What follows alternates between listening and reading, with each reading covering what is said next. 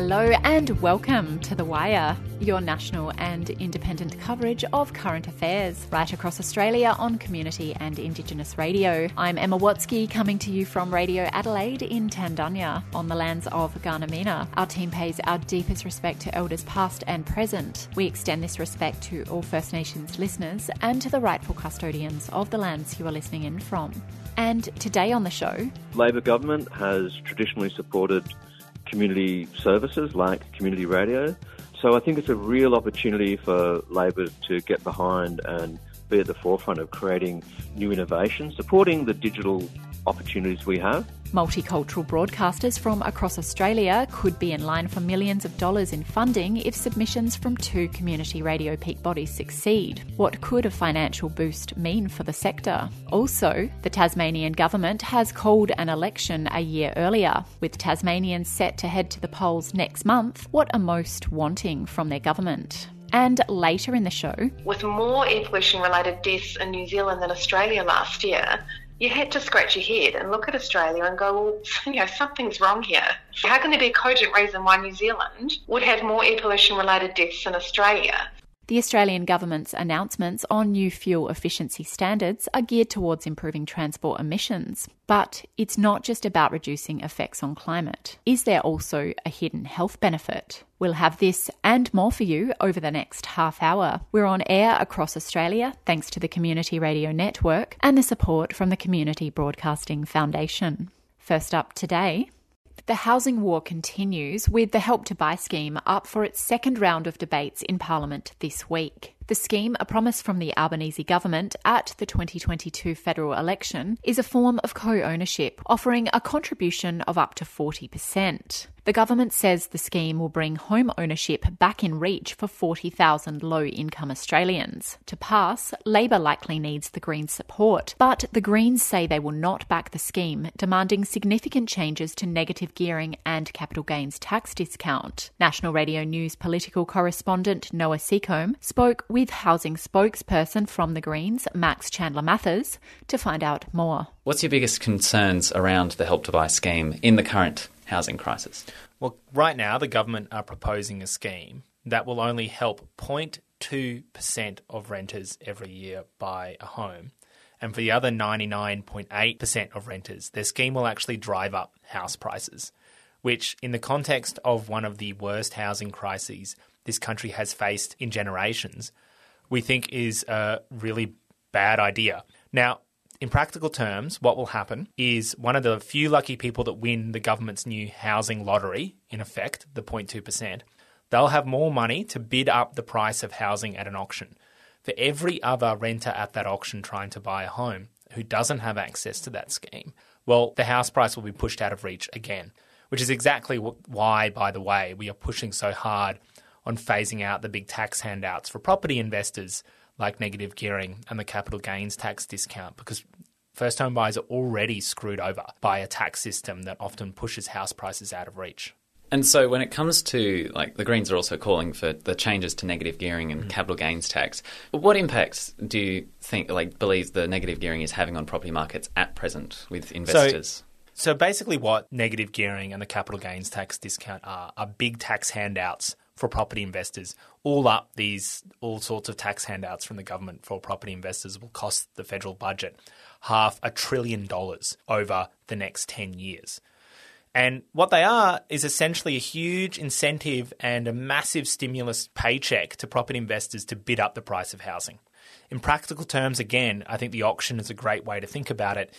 If you are facing an investor at an auction, well, they get access to these big tax handouts that a renter trying to buy their first home doesn't, which means regularly people have the experience of thinking they've saved up enough money to buy a house, and then all of a sudden along comes a property investor who is able to use these tax handouts to bid up the price of housing. And that's why we have, since the year 2000, when the capital gains tax discount was introduced by the Howard government, on average, house prices have increased more than 2 times every year that of wages, which is just a completely unsustainable system, exactly why we think we should phase them out. See, the thing with a lot of this discussion is it sounds like really obvious and simple sort of moving money from one select group to everyone. Yes. Why is it so hard to get this through? I think a few reasons. I think there's some very powerful interests that rely on the housing system working in a way that generates enormous profits for a few big groups. The big banks are heavily invested in the housing market. They make billions and billions of dollars of house prices continuing to go up, and property investors taking out mortgages and continuing to bid up the price of housing. Property developers also make a lot of money, and also property investors. And let's be real, right now, the federal Labor government, 75% of all Labor parliamentarians are property investors. It's about 65% of coalition MPs are property investors. And I think the public looks pretty poorly on the two major parties refusing to touch the massive tax handouts that a lot of their government members benefit from. And so back to the Help to Buy sort of scheme, the way that it's limited to 40,000 places over 4 years, it's a drop in the ocean, really. Yes. If it gets through as is, do you think that, what do you see happening from that? Do you think it'll be revisited, or do you think it'll be a do it and leave it? I reckon they'll do it and leave it. They haven't even answered some very basic, detailed questions about Help to Buy. What happens if you, right now to access this scheme, you have to earn under a certain amount of money if you're a couple or an individual? What happens if after a year after buying your property you get a pay rise and you get above that? The government actually hasn't said what happens then. Are you forced to sell? They don't know. What happens if you have to make renovations? Does the government chip in a little bit on those renovations? What happens if you have to make repairs on the house? They actually haven't answered a lot of these questions. So it's not even clear how the scheme would actually work. National Radio News political correspondent Noah Seacombe speaking with housing spokesperson from the Greens, Max Chandler-Mathers.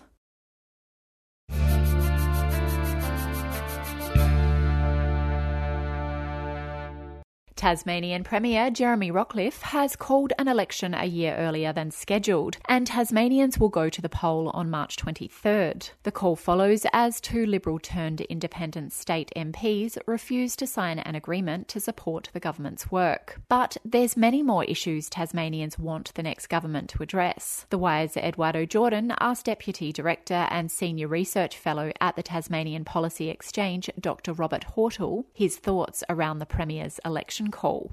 So I think it could have been a good play if he'd made the decision really decisively. But I think unfortunately for him, the way he's made the decision and gone about it has kind of weakened his position. So for a bit of context, an election had sort of been on the cards since two Liberal MPs, government MPs, moved to the crossbench last year. And Rockliff recently issued the two with an ultimatum. So that was on February 1, saying that they'd need to support all government legislation going forward. And then he met with them a week later, but they couldn't reach an agreement. Then Rockliff later met with his cabinet on Tuesday of this week and finally called the election yesterday. So we had this sort of couple of weeks of posturing and vacillation, I guess, from the Premier when everyone knew an election had become inevitable. So the election has been called a year earlier because of an issue with two independent MPs. What do we know about these issues? So the main issue that caused the two MPs, Lara Alexander and John Tucker, to defect was alleged lack of transparency around the proposed AFL stadium that is apparently going to be built in Hobart, and also around the Marinus Link project, which will conduct electricity and telecommunications between Tasmania and Victoria. So they were upset about the lack of transparency around those two big projects. But since then, there have been a range of other issues that have sparked fights between them and their former party, the government. So that's been things like John Tucker demanding that we install CCTV cameras in abattoirs to prevent animal cruelty. And also Lara Alexander's been asserting that the Liberal Party, she recently said, is like an abusive partner and has some big problems with its treatment of female MPs. Okay, and what are the hard issues that will be critical to this election, do you think? Well, I don't think Tasmanian independence is going to come up this time around. So we'll be back to the usual issues: lack of affordable housing, the cost of living, hospitals, in particular wait times at emergency. We have really big challenges around that in Tasmania. And of course, the stadium is a very controversial issue in Tasmania, where it should be built, who's going to pay for it, all that sort of thing. Also, who can deliver a strong majority government is always a hot button issue in Tasmania. Something else that just came up this morning actually was the budget deficit in Tasmania is about $200 million more than expected. So there could be some debate around economic management as well. Rebecca White is a Labour leader in Tasmania, and I understand it's very early to know the policies from each political party. But are there some promises made beforehand from Labour in Tasmania? Yeah, Rebecca White's come out of the gates pretty hot on electricity prices. So she said that she'll be looking to cut electricity prices and reduce them in the longer term and eventually, I think, cap them as well. And she's also stated on that controversial stadium that Labor will seek to renegotiate Tasmania's deal with the AFL on the stadium. So she said that Labor supports having an AFL team in Tasmania, but they're not happy with the balance of finance with that deal. Now, Tasmania is the only Liberal state left. All the states and territories are Labour. From your expertise, do you think Labour could take over, or is it 50-50 at this time? And also the Jackie Lambie's party, how will that influence the state election too? Yeah, it's a great question. And look, it's a really tough ask for Labor to get to the required number of seats to form a majority government. So Tasmania's lower house is actually being restored from 25 seats currently to its former glory of 35 seats at this election, which means that Labor or the Liberals will need 18 seats to form majority government. But given Labor's only got 8 seats currently and the Liberals are sort of in a fair bit of internal chaos, that target of 18 seats looks like a real stretch for either party. As you mentioned, the Greens and the Jackie Lambie network are going to be key players, but there's also a few independents that are going to be really important as well. And then in terms of Jackie Lambie, her network has announced 3 candidates so far in 3 of Tassie's 5 electorates. So they could pick up a couple of seats, but it's got to be said that some of the polling showing them with strong support is a pretty small sample size. So even though Labor and the Liberals are both really keen to say that they're not going to do deals with minority parties or independents, they're probably going to have to if they want to form government. Dr. Robert Hortle from the University of Tasmania, speaking with The Wire's Eduardo Jordan.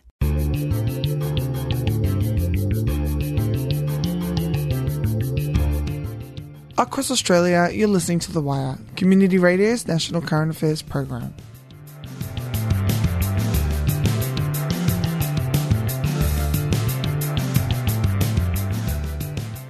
The federal government has announced 2 new fuel standards aimed at improving the impact of transport emissions. But it's not just about reducing climate impacts. Is there a hidden health benefit found in improving Australia's car fuels? Matthew Ward-Aegis reports. The federal government says Australians will be getting more bang for their buck come January 1 next year, when its new vehicle efficiency standards come into effect. It says those standards would save motorists about $1,000 on their petrol bill each year. And it comes on the back of a similar announcement that would introduce a fuel quality standard aimed at reducing noxious emissions. The policies have been welcomed too, enthusiastically by environmental advocates and cautiously by automotive and consumer groups. The overall premise of it is to try and catch up on essentially what the rest of the world is doing and what we should have been doing for more than a decade. That's Mark Borlace, future mobility specialist at the Royal Automobile Association in South Australia. The change in the federal Labor government has meant that they've got an agenda to at least try and match some of the world and the emission standards, and to do that you need your fuel refineries to have a different process for making cleaner fuels, and you've got to start to incentivise cleaner cars coming to Australia, or looking the other way, disincentivise heavy polluters from coming to Australia, because Australia has been going against the trend. Borlace says that trend has been for the average Australian car to grow in size, compared to most other markets where they've been shrinking, including the big truck-loving United States. The Australian government is looking towards a US-style standard. Over there, the new passenger and light commercial car fleet averages about 170 grams of carbon dioxide per kilometre. In Australia, it's nearly 10 grams higher. Over the course of a year, that works out to around an extra 110 kilograms of CO2 per car on average. Across all cars on the road, that's 1 million tonnes of carbon that could be avoided. Australia's fuel efficiency standards will work like those in other countries, where automakers aim to keep the emissions of the cars they sell below a threshold.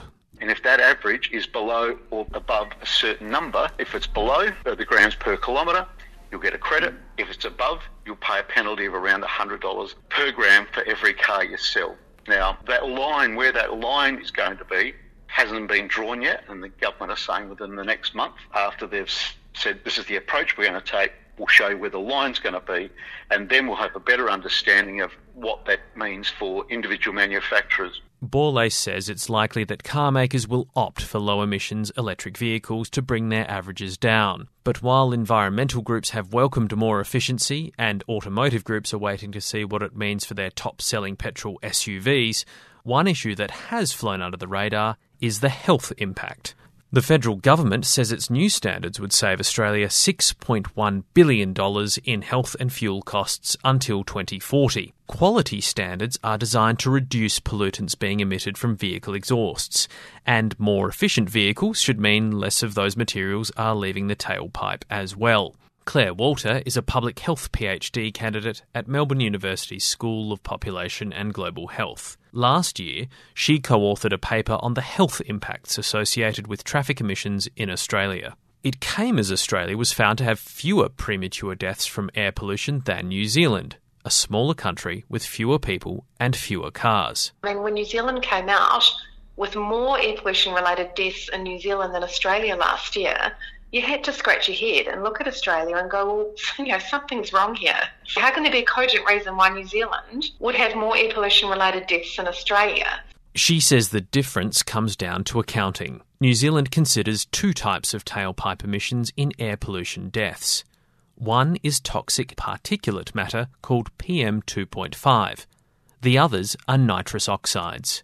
Australia, on the other hand, traditionally considers only PM2.5 in its counting. Australia's been using very outdated data and methods that have biased our results towards underestimating. New Zealand attributed just under 3,500 premature deaths to air pollution. When the New Zealand methodology is applied to Australia, Walter found more than 11,000 Australians would die prematurely from air pollution each year, a figure that the Albanese government is now using. So, Claire Walter, why are nitrous oxides so bad for human health? We know nitrous oxides are the best surrogate for vehicle pollution. They're the most specific to vehicles in urban environments. And we also know nitrogen dioxide itself has inflammatory effects. So we inhale it, it increases inflammatory markers in the lungs, it causes, immediate difficulties in people who are sensitive with breathing, it increases the risk of both upper and lower respiratory tract infections, but it also causes systemic inflammation. And why that's really important is it puts our whole body under stress. Walter expects the introduction of improved fuel quality and emission standards will have a measurable health benefit. Yeah, they should improve health outcomes significantly in Australia, particularly with regards to children and respiratory impacts. I think we should be able to see measurable improvements fairly quickly if they're implemented, in a meaningful way. Just transient exposures to vehicle exhaust, particularly nitrogen dioxide, is associated with a marked increase in asthma exacerbations in children. And, if we have cars with lower sulphur content, they're going to be emitting much less gaseous pollutants, including sulphur dioxide and particles, which we know cause these asthma exacerbations. And long-term improvement over time will be significant as well. Public Health PhD candidate from Melbourne University, Claire Walter, ending that report from Matthew Ward-Aegis.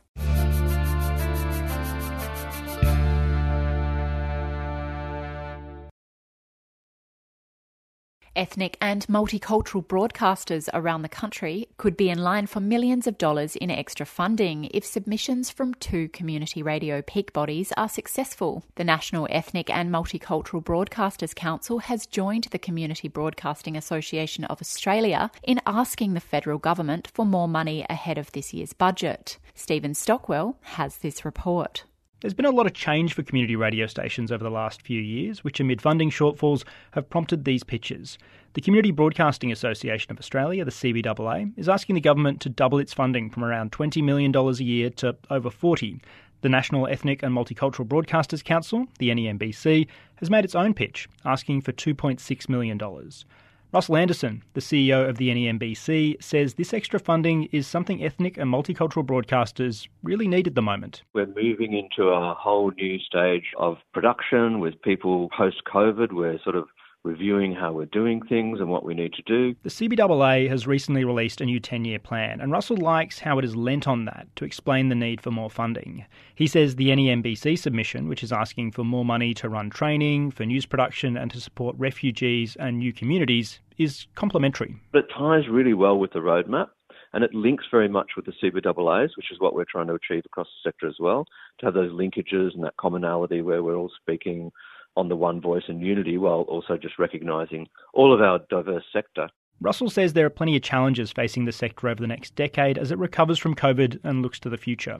He says there are exciting digital developments to be explored and that it's important for migrants and refugees to have support to find their voice on radio.